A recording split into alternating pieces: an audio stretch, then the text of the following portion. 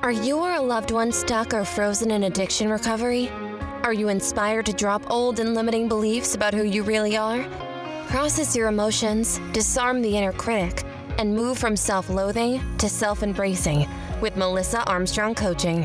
With online one-on-one coaching, small group coaching, and workshops, Melissa Armstrong can help you find the magic in the darkness. Check out Melissa Armstrong at www.strongarm.ca. That's www.strongarm.ca. It has been said that the opposite of addiction is not sobriety, it's human connection. Here, we connect anonymously. This is Addicts in the Dark with Quick Nick. So we've reached the finale of Addicts in the Dark Season 2. Although there have been inconsistencies, delays, and personal setbacks at times, I'm grateful, appreciative, and proud that we've kept the show going and will continue to do so. Thanks to the help of our sponsors, listeners, and of course, callers. Including caller 40 and their story about addiction.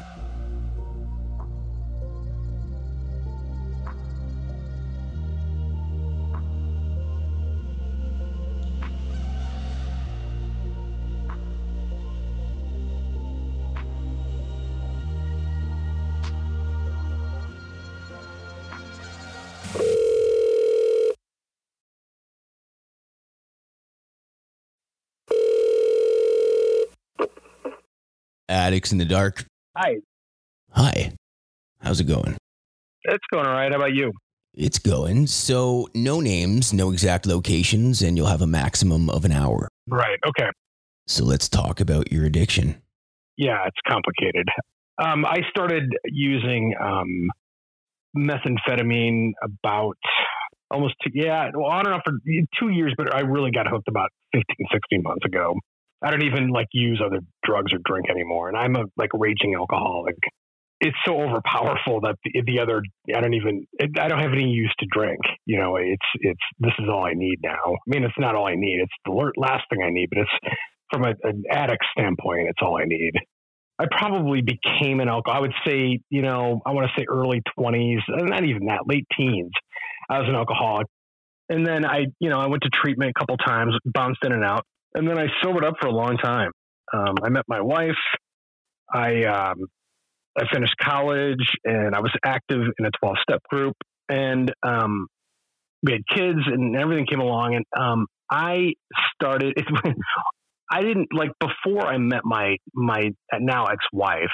I didn't think anything about going to the video store almost every night for a porno.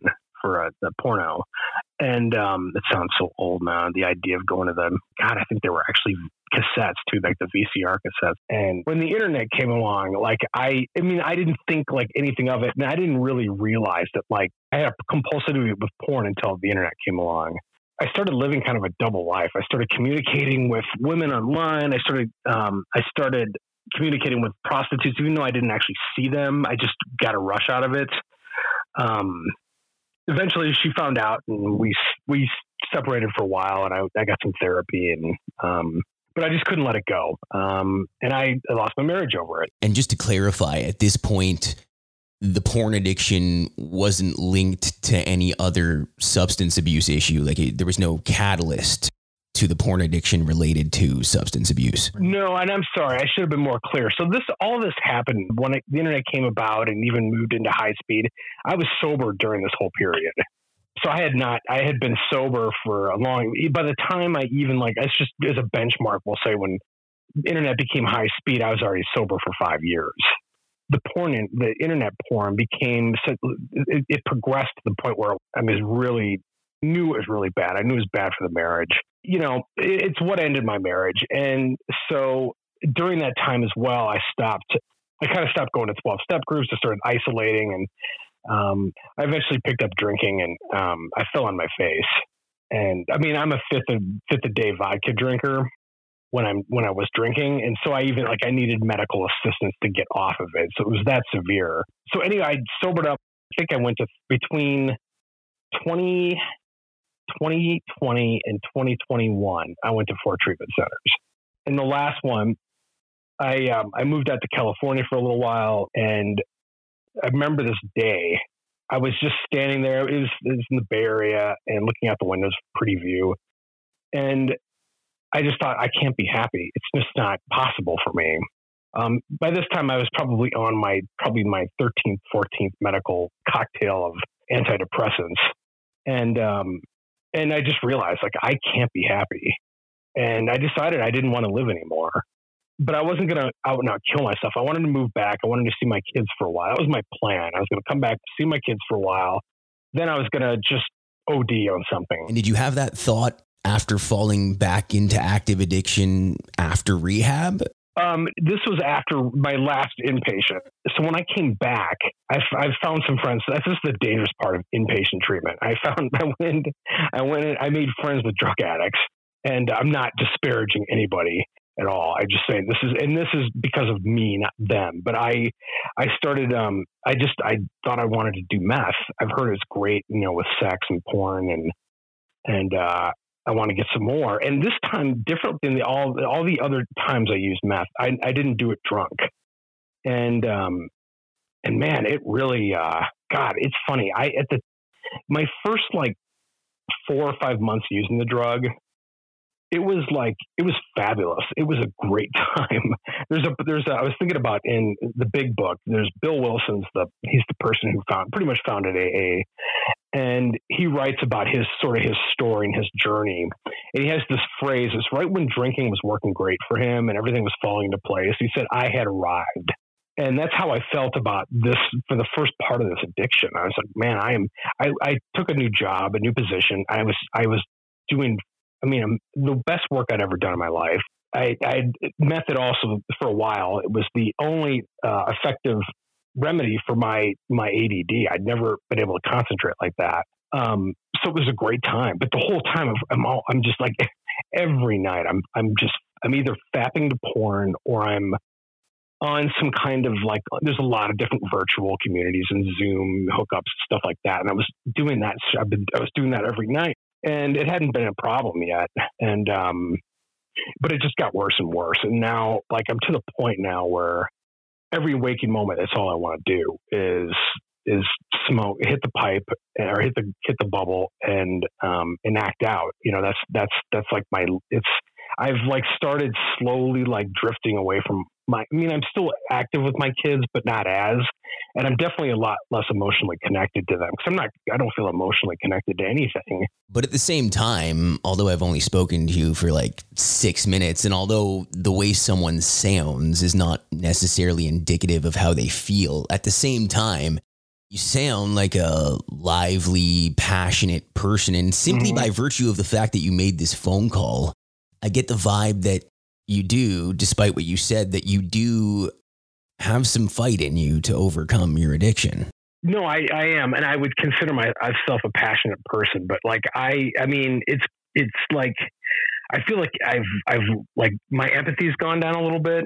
And, I am profoundly depressed. I am during the day, I take a little bit orally during the day, but I'm not high enough to get rid of the remorse and the grief. And taking meth orally is relatively more manageable than other forms of use. Right. It's not as, so taking it orally it's not as impactful as hitting a bubble or I've never slammed before. I don't plan on it, but even snorting it, the oral, it keeps me kind of awake. So the other huge unmanageability in my life is the lack of sleep. My job is suffering. It's a mess. When I drank, I was a blackout drinker. I'd make an ass of myself. There's stories I could tell you. I still cringe at some of the blackout episodes, but with meth, it's different because I don't act weird. I think there's little tics, little things that give meth heads away. I have a couple bizarre little mannerisms that I'm not hiding very well, but the shame that I feel about the sex thing is just, if I'm not high for a while, the grief really sets in. And I remember I spent a week in in July, I spent a week in the psych ward because I became paranoid. I guess you'd say I was tweaking. And I pretty much slept and sobbed the entire week. Anyway, I'm rambling all over. No, you're fine. Especially if you've been using today, you're holding it together quite well. Yeah, just on the oral. Yeah, and so it's really messing me up, and I don't like plan on living. I'm not. I have no plans to. I had a cardiological event happen in 2018, and I'm kind of counting on that to take me out, but it just doesn't. I just keep living. You know, I'm always somebody deficient in virtue. I don't have the conviction to end it myself. I'm just waiting for my body to finally, waiting for that massive stroke, that massive coronary. Something's got to give, because I don't know how to get out of this. I've been diagnosed with severe depression, and I've been in and out of psych wards for a long time.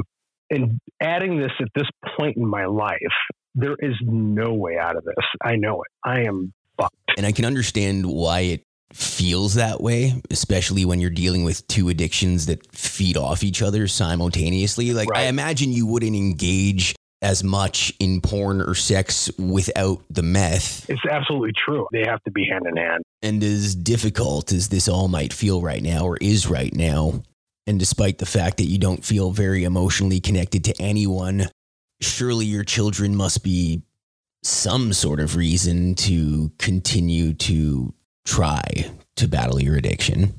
I know that's why I think that's one of the reasons I am one of the belt around the neck. It's one of the things is I see my kids at my funeral, and yeah, no, it's absolutely true. But it's not enough in the end. And maybe that just may speak to my lack of character, my lack of morals. But this is not sustainable. I can't, like, the remorse that I feel every morning walking into work. I mean, it's just brutal. And the lie that I live, and it's just not, it's unbearable. But I can't, even from just already, having so much anhedonia now when I'm not using, and then adding this onto it afterwards. I mean, I can't, it's just not sustainable. I don't know how it's going to end, but it's not going to last long. I understand the hopelessness. Mm-hmm. Do you think that hopelessness comes from your reality, or is it your addiction talking? I don't know. I mean, the statistics, if you look at the statistics of people, meth in particular, staying off of it after 3 or 4 years, it's abysmal right now. Like 5% of people who come out of rehab for meth addiction stay sober for longer than 5 years. I just feel like right now, from what I'm seeing, and it just seems like the model of sobering up and, I don't want to say finding God, but finding your higher power, making amends, and all the, I don't know. It's sort of the it's become a paradigm, and I don't know if it's just that the numbers are not very promising. And I hope that, I hope there's some sort of movement, or there's a new paradigm that comes about that has a more effective treatment for chemical dependency. Because right now it just doesn't seem like it's working.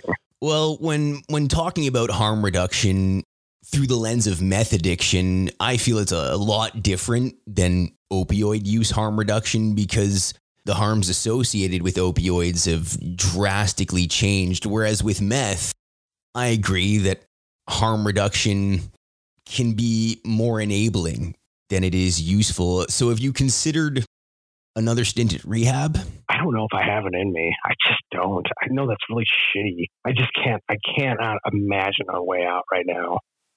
I really can't. I think it has a lot to do with mindfulness too. I mean, I'm not exactly, despite the fact that I hear about mindfulness all the time, I'm not very mindful, but that's always been a struggle for me so what happens to me when I sober up is that I start to miss the exact circumstance that I was in prior to going into treatment. And I can't seem to remember the pain and suffering. All I remember is the creature comforts, and the fun and the ritual. That is so memorable. But Like, I can't remember like why I was crying on the way to work on Monday morning, deleting posts that I put on various places, virtual places, sex stuff that's not in any way illegal. It's all grown-ups, but I'm so remorseful and embarrassed by it, and I won't, like, I know that's my concern now is I'll go into treatment and I will look back on last night and be like, oh man, that was so fun. You know what I mean? I'm like, I just don't believe in myself anymore. I don't, it just comes down to that, I guess. I just don't believe it's possible. It can feel that way with meth because the withdrawal is not the worst part. It's 6 months, a year, 18 months after you've stopped using the drug that you're continuing to battle harder than you ever have to not use. And it takes accepting a long period of discomfort that actually gets more intense as your time away from the drug increases. And it's hard to accept the fact that you're going to experience a long period and intense level of discomfort. Yeah, that's probably it. The last thing I want to do is wind up in some fucking sober living again, where I got, not kidding, I got scabies last one I stayed in. I had scabies. It's funny because for how low I am, and I mean, God, if you could hear the self-talk that comes out, I mean, not just in my head, but actually comes out of my mouth. It's unbelievable. Yet I think I'm too good to go back into a sober house again. It's a weird dichotomy. So I bash myself for being a piece of shit, but I'm like, oh, I'm not going back to a sober house again. But yeah, no, you're right. It's the discomfort. I'm afraid of going through that again. Then what? That's the other thing. Nobody knows about this. I have a feeling there's there might be some mannerisms that people are, my family, my kids and my ex-wife and some of my friends. I don't have very many friends anymore, but this is kind of a big secret for me. So I'm sure you know that I'm here to listen and help you reflect. I'm no coach. That's Melissa Armstrong's job. But have you considered that being open and honest with your family can act as a tool to help you feel less isolated and more connected? Yeah, it probably would be everything. I am listen, I don't want to sound like I'm bashing myself this whole call. I have a lot of attributes. I do. I'm kind, I'm empathetic, but deception and dishonesty and lack of integrity has been extremely prevalent in my life. I don't know when I became so deceitful. Sometimes it's deceitful to get out of. I don't like confrontation very much. It makes me uncomfortable. So I sort of manipulate situations so I don't have to have confrontation. So it's not like necessarily lying, but it's a lot of omitting. I'm an omitter. Right. But if you're open and honest about your struggle, there's little to no reason to be deceitful about anything related to your addiction. I know. But I guess it's just And don't get me wrong. I understand that people struggle to be honest about this stuff because of the optics that surround addiction, but optics become irrelevant if the idea is to help you eventually overcome your addiction. Right. There are times I do wonder, I'm like, is there a possibility that I could be sober again and look back and be like, I thought I was going to miss that, but I don't. I just can't imagine it. I can't imagine me feeling that way. But it's, I try not to completely, I try to be receptive and open to possibility. And I've considered that. Like, this is, I like 99% of me is convinced that I'm just going to do this bullshit all over again and wind up where I am. But there is a small percentage, 1% that thinks I may end up actually being surprised that, I felt really awful about myself and I said terrible things to myself and I wasn't sleeping and that wasn't, I don't miss it nearly as much as I thought I would. You know what I mean? It's a possibility. This is it. I'm a sex addict. I'm a meth addict. I have no attention span and I have severe depression. And I go through my sock drawer and I see several pairs of non-slip psych ward socks in there. It's kind of reminded like, oh, you know what? I think that this severe depression thing is a real diagnosis. It's a real thing. So ironic that if you tried to go get medically treated for your ADHD via Adderall or Vyvanse and so on, that you'd probably be turned down because of your history with meth addiction. Well, that's funny because people get into it that way. Right. They go get treated for their ADHD medically, and because they're chemically very similar, they eventually fall into meth. It's crazy. One of the things I do is if I do die, if I have a heart attack tomorrow, wow, what a shitty ending. The one thing I try to do is I go on. I don't know if I'm allowed to say. Am I allowed to say like social medias? Like I want to say Reddit because it's kind of a big part of my life, actually. I'm very alone and affects virtual people that I see. But what I'm trying to do with what might be my last months and years, I don't know, is talk people out of doing meth. There's a lot of people who go on saying, "Oh, I'm thinking about trying meth," and that's where I'll stop whatever I'm doing. And what I will do is I won't say you shouldn't do meth. You shouldn't do meth. I just tell them that, yeah, I was curious too, and this is what happened. And, you know, I don't know if I've reached anybody, but I've had a couple people say thanks, or that gives me something to think about or whatever. And even if I did that, if that happened, maybe, I mean, I know it's such a cliche. If I made a difference in one life, but like if I talk one person out of it, it's not a total waste. Which sounds like another great reason to keep battling, my friend. Yeah, we'll see how it plays out.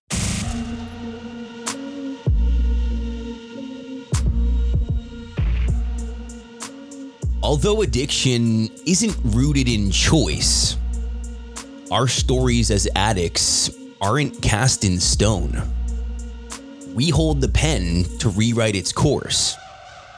When we embrace the obstacles, we pave the way to a stronger version of ourselves and allow us to grasp on to the resilience within and witness how it propels us forward. The depths of addiction don't mark our ending, but instead the genesis of a new chapter. The chapter where we embrace the fight, trust the journey, and wield the power to sculpt our own destiny. We're the authors of our story, which means we hold the power to let the brilliance unfold. I'm Quick Nick. Thanks for listening. Addicts in the Dark is brought to you in part by Melissa Armstrong Coaching. Check out Melissa Armstrong at www.strongarm.ca. That's www.strongarm.ca.